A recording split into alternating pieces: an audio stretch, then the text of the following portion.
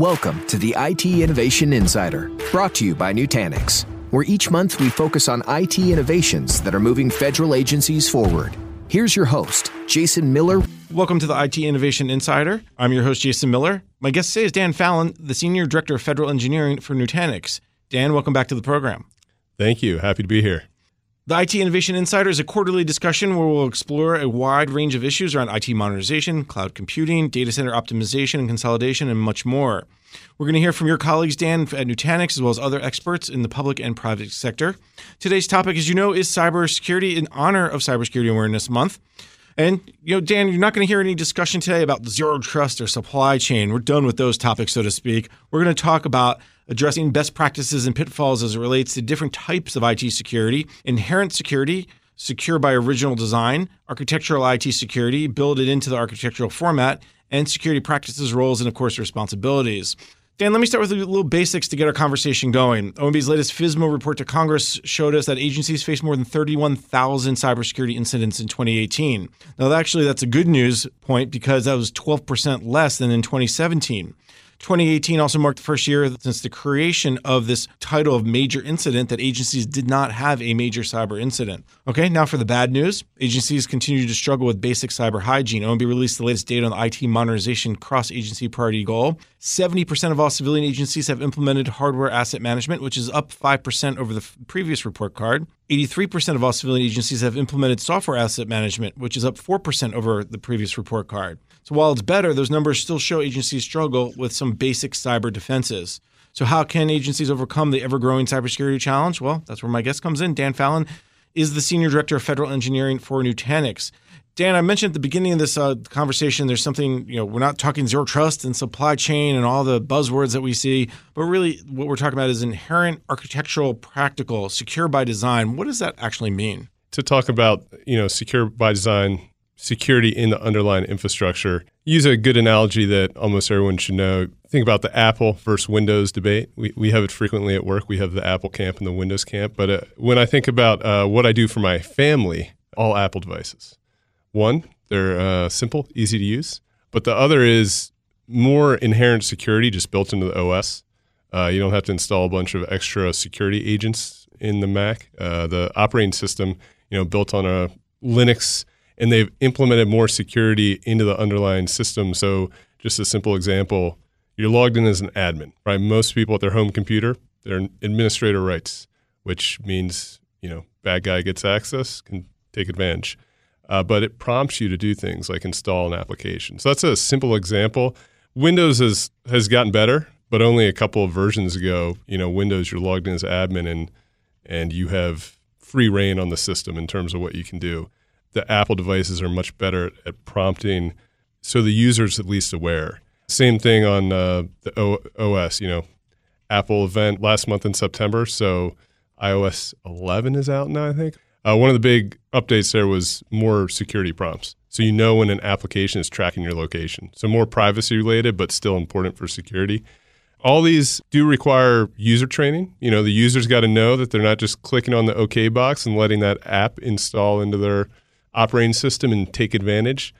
So user training is still critical, but that underlying infrastructure, that operating system that Apple provides that inherent security. So there's at least a stopgap. So these things are prompting the user before they take action, giving control back to the user so that security is in the underlying system.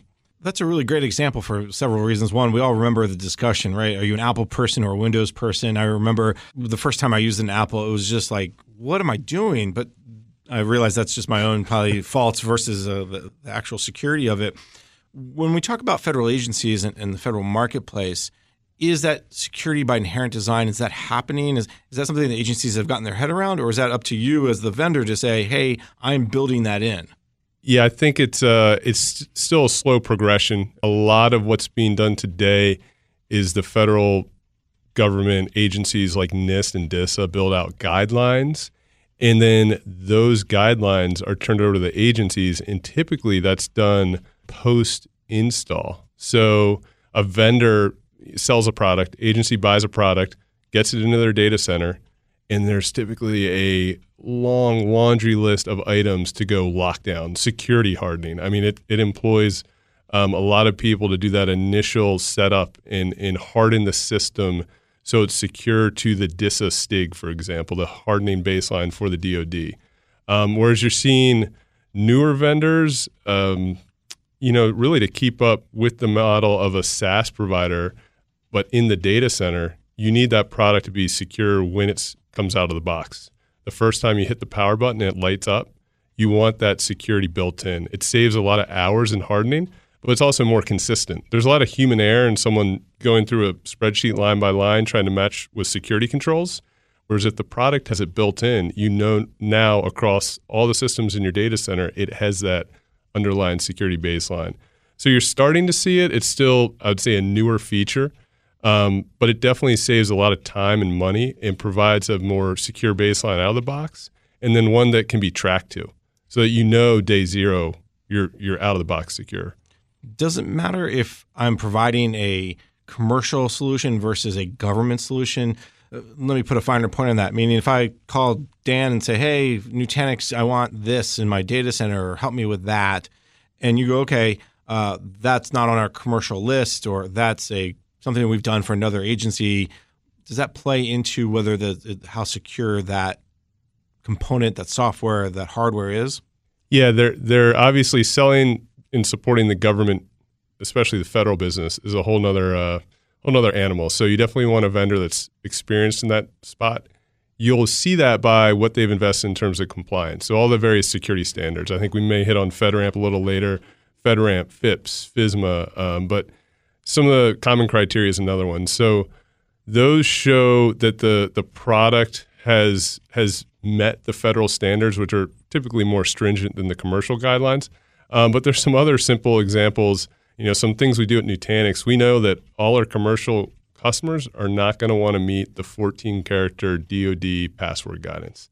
They're just going to yell at us and say, hey, we don't have to do this. So we actually have a checkbox. We treat the system as, hey, we want to have the same security baseline. We want to give the commercial customers all that great security posture that the federal government provides because it benefits them as well. But there's some things that go a little above and beyond, like some of the DoD rules with password guidance and warning banners that, even though the commercial customers want to be as secure as possible, they're just not quite to that level. So we actually have a checkbox that turns them on because you constantly balancing the security versus usability. So you have to walk that fine line. We know, the most secure system, it actually is a system that's not online, can't talk to anything, doesn't work out of the box. We need the system to be usable.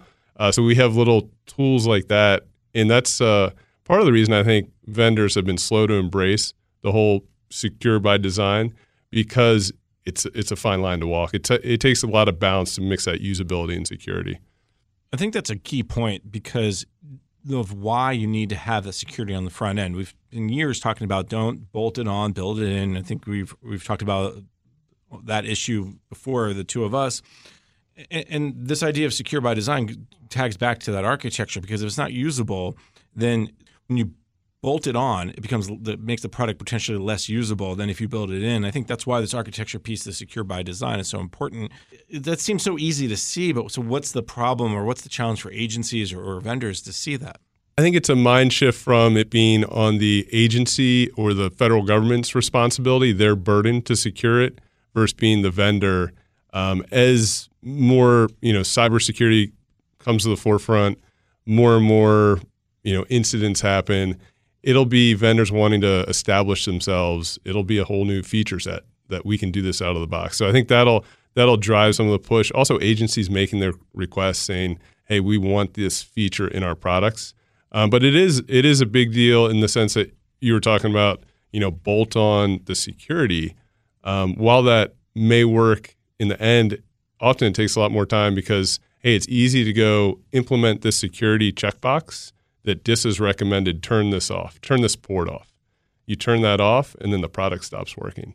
And that's what it turns into all this testing back and forth to actually get the security policy implemented and the product still working. So like we've been discussing, when it's out of the box, you already know the security is there and the product's been built to comply with it, but also work with it too. So that's, I think, one of the big differences. But I think it's this trend as cybersecurity becomes more forefront and more establishing as a feature set that vendors will invest the time and the money to put that in their product.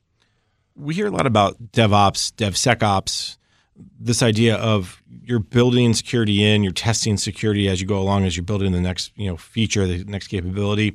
Does the cloud and the move to the cloud that agencies are on that journey change this approach to built-in security, this secure by design?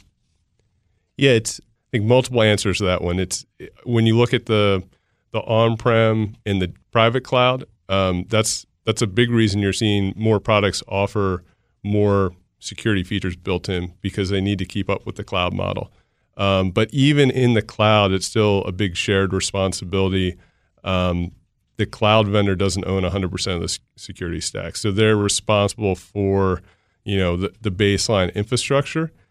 But a lot of these big incidents have been breaches in the public cloud that were misconfigured, either out of just, lack of knowledge on how to configure certain services in the public cloud, or a lack of governance. Because day zero, you're hardened to the baseline. But what happens day 1, 2, 3? There are admins in there, and either intentionally or just by pure accident, changing settings, opening things, doing things like leaving unencrypted data in the open, which becomes a much bigger issue when it's in the public cloud, much more accessible.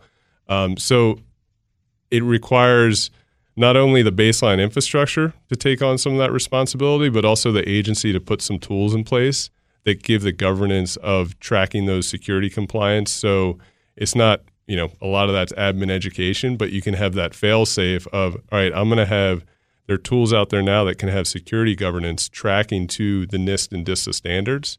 So you can see, this service is misconfigured.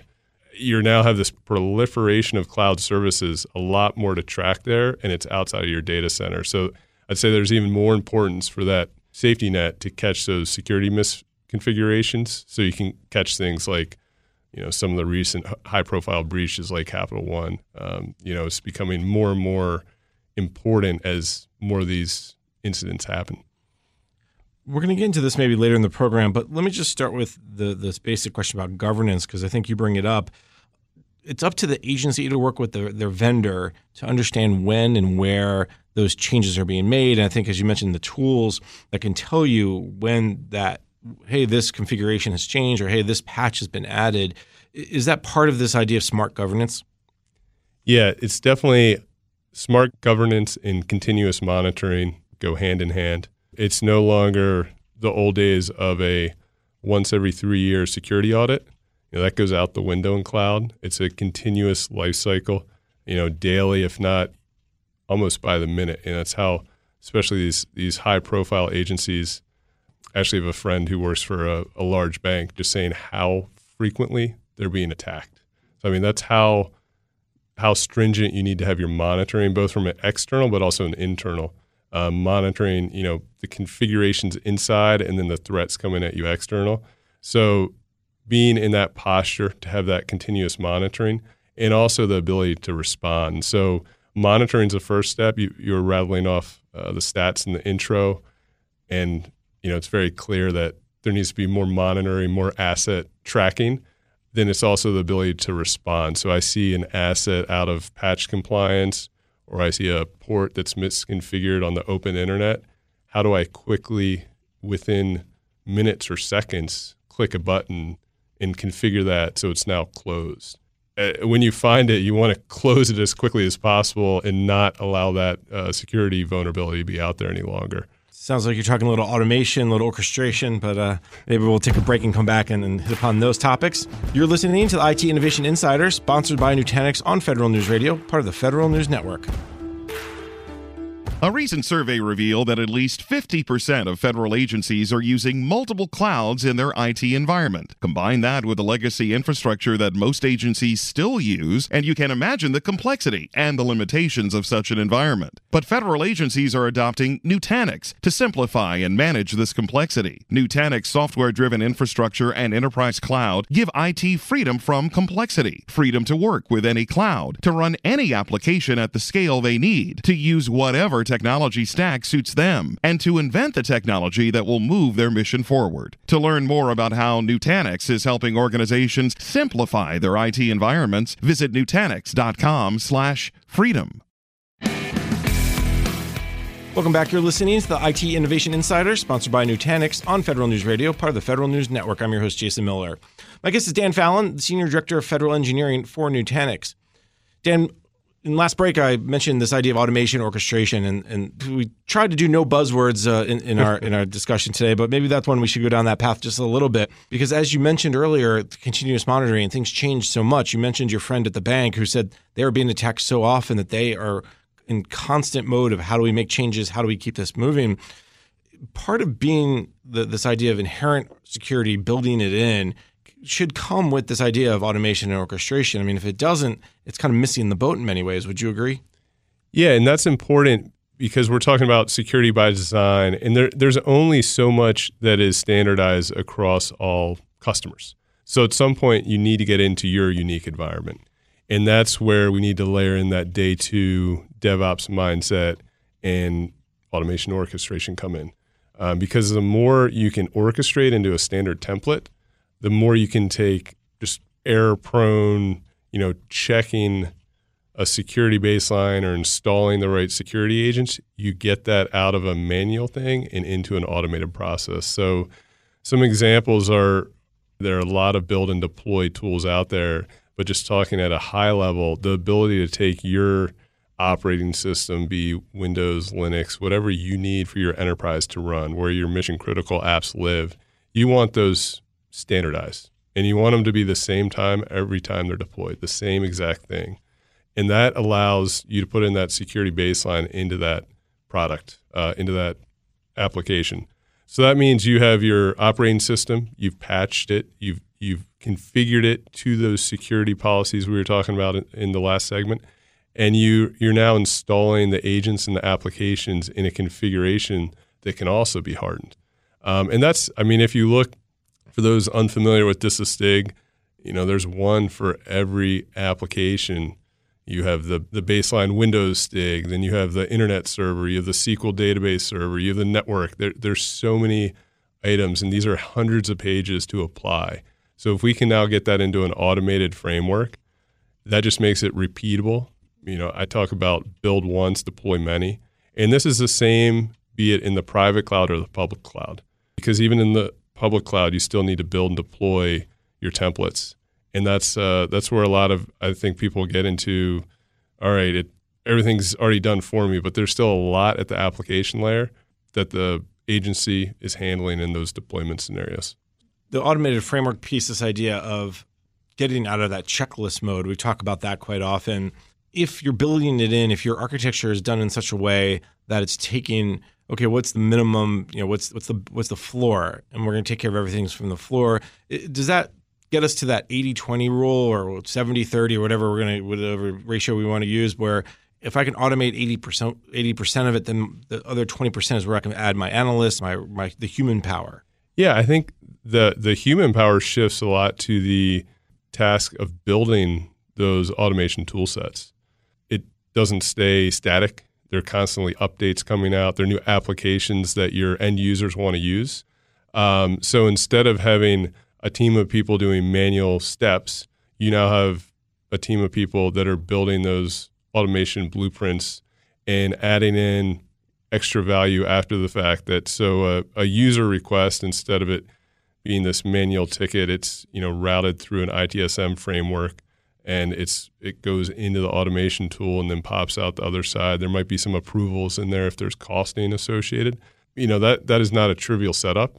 So that's where the people can shift to making sure that functionality stays flowing and dynamic, in the sense that, all right, what you built last month is probably going to need updates this month. So even though you've automated things, there's still a lot for the users to do, but it's adding a lot more higher value, because when a user requests a new app, instead of 4+ weeks, I hear some places it's 90 days for an app request. Now that app request is immediate, and your team is focusing on, all right, what's the update for next month, instead of always being behind the 8 ball. So it really gets into a more proactive IT stance, I would say. And that also leads us down the path of the discussion around who owns the cyber, who owns the technology. It's not just, okay, well, I'm going to pass this on to my cloud service provider and I'm done from the agency perspective, but that 80-20 rule, right? If the cloud service provider is automating a big chunk of those requirements, then the agency can really spend their time on that other 20% and even partner with, whether it's the cloud service provider or another vendor, on that really important high value assets, the areas that are most regularly attacked. Is that discussion also happening as we talk about the security by design? Yeah, well, I think break it into a couple parts. And, first is look at how agencies are adopting cloud models. And this is talking about more of a as a service model. So overwhelming majority are going heavier into the IaaS, so infrastructure as a service. And there are a couple reasons for that. One of them being it's the most flexible. So you're getting an underlying infrastructure that is provided by a service provider, be it public cloud or another service provider in a data center or in your data center even. And then that gives the agency flexibility to implement their orchestration on top of that cloud layer. So in that model, it might be more of a 50-50 scenario. Cyber, the infrastructure is hardened by the provider, and then the agency is doing their other 50%. And then there's the next levels of SaaS, software as a service. So that would be like an O365. There's heavy adoption of that. That's a lot more on the cloud provider to implement it, but there's still many, many things. All that email is on your end device. And you think of the most vulnerable spot for the email is really when someone walks out of their office with their phone or laptop. I mean, that's the most vulnerable spot for that email to go, gets lost, people losing their phones all the time. And if you don't have the proper endpoint management on that phone, that email is now gone. You have no way to pull it back. So there's a lot of considerations on the agency, even in a SaaS model. And then the other item we hear about is PaaS, so platform as a service, which is probably taking it almost to that 80-20, where there's more provided by the service provider in terms of automation, orchestration. But there's still a lot of uniqueness to every agency.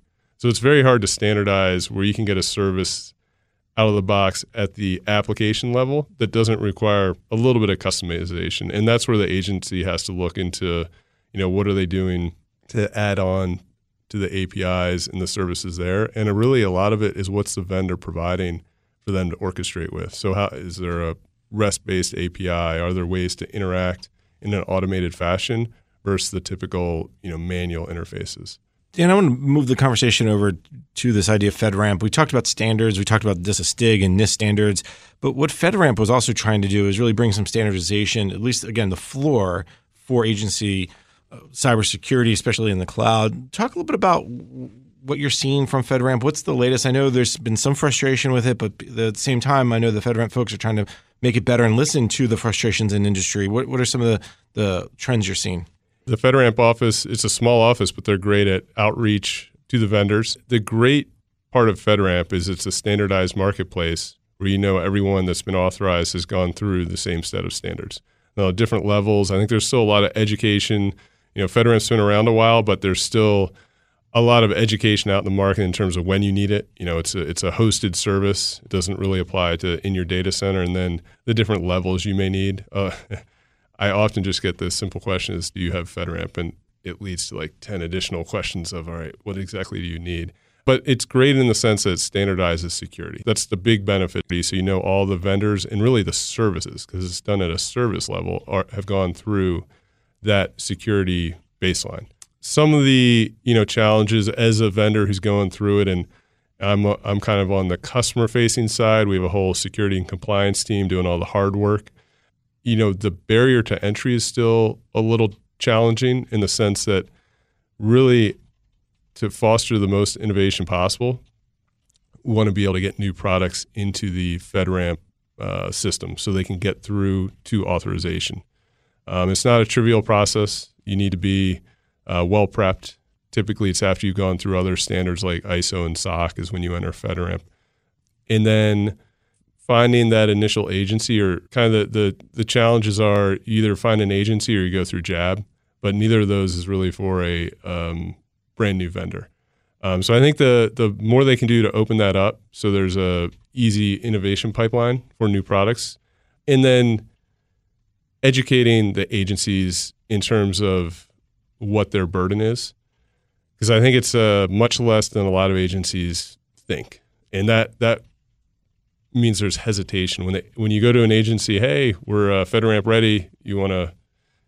Are you going to go through the process? You want this product, but you just need to submit it through your FedRAMP process. There's a lot of hesitation. So it's more about education there to help the agencies know what that is, because that is a big burden or a big hurdle is finding agencies that are familiar with the process. Once you're there, it's a great spot because you can go to that marketplace and you can find the products. And we're doing it with a couple of our products, XiFrame and XiBeam, which are heavily cloud-based.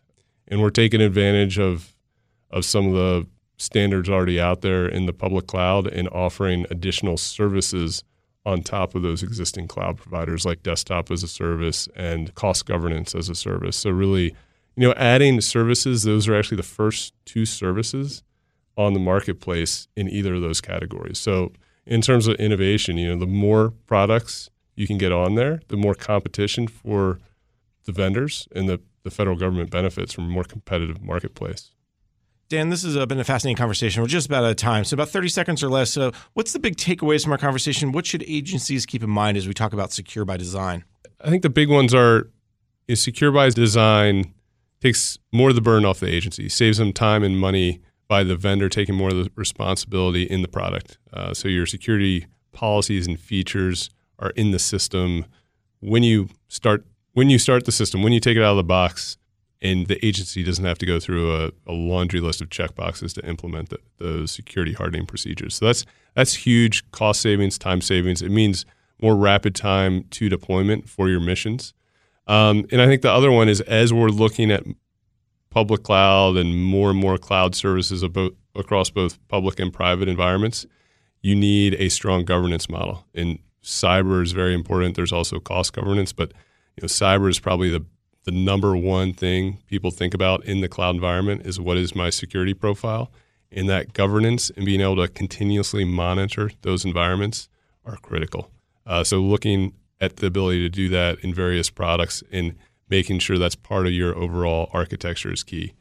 All right, very nice, Dan. This has been a fascinating conversation. Unfortunately, we are out of time. So first, let me thank my guest. Dan Fallon is the Senior Director of Federal Engineering for Nutanix. Dan, thank you so much. Thank you. I'm Jason Miller, and you've been listening to the IT Innovation Insider, sponsored by Nutanix on Federal News Radio, part of the Federal News Network. For more on this discussion, visit federalnewsnetwork.com and search IT Innovation Insider.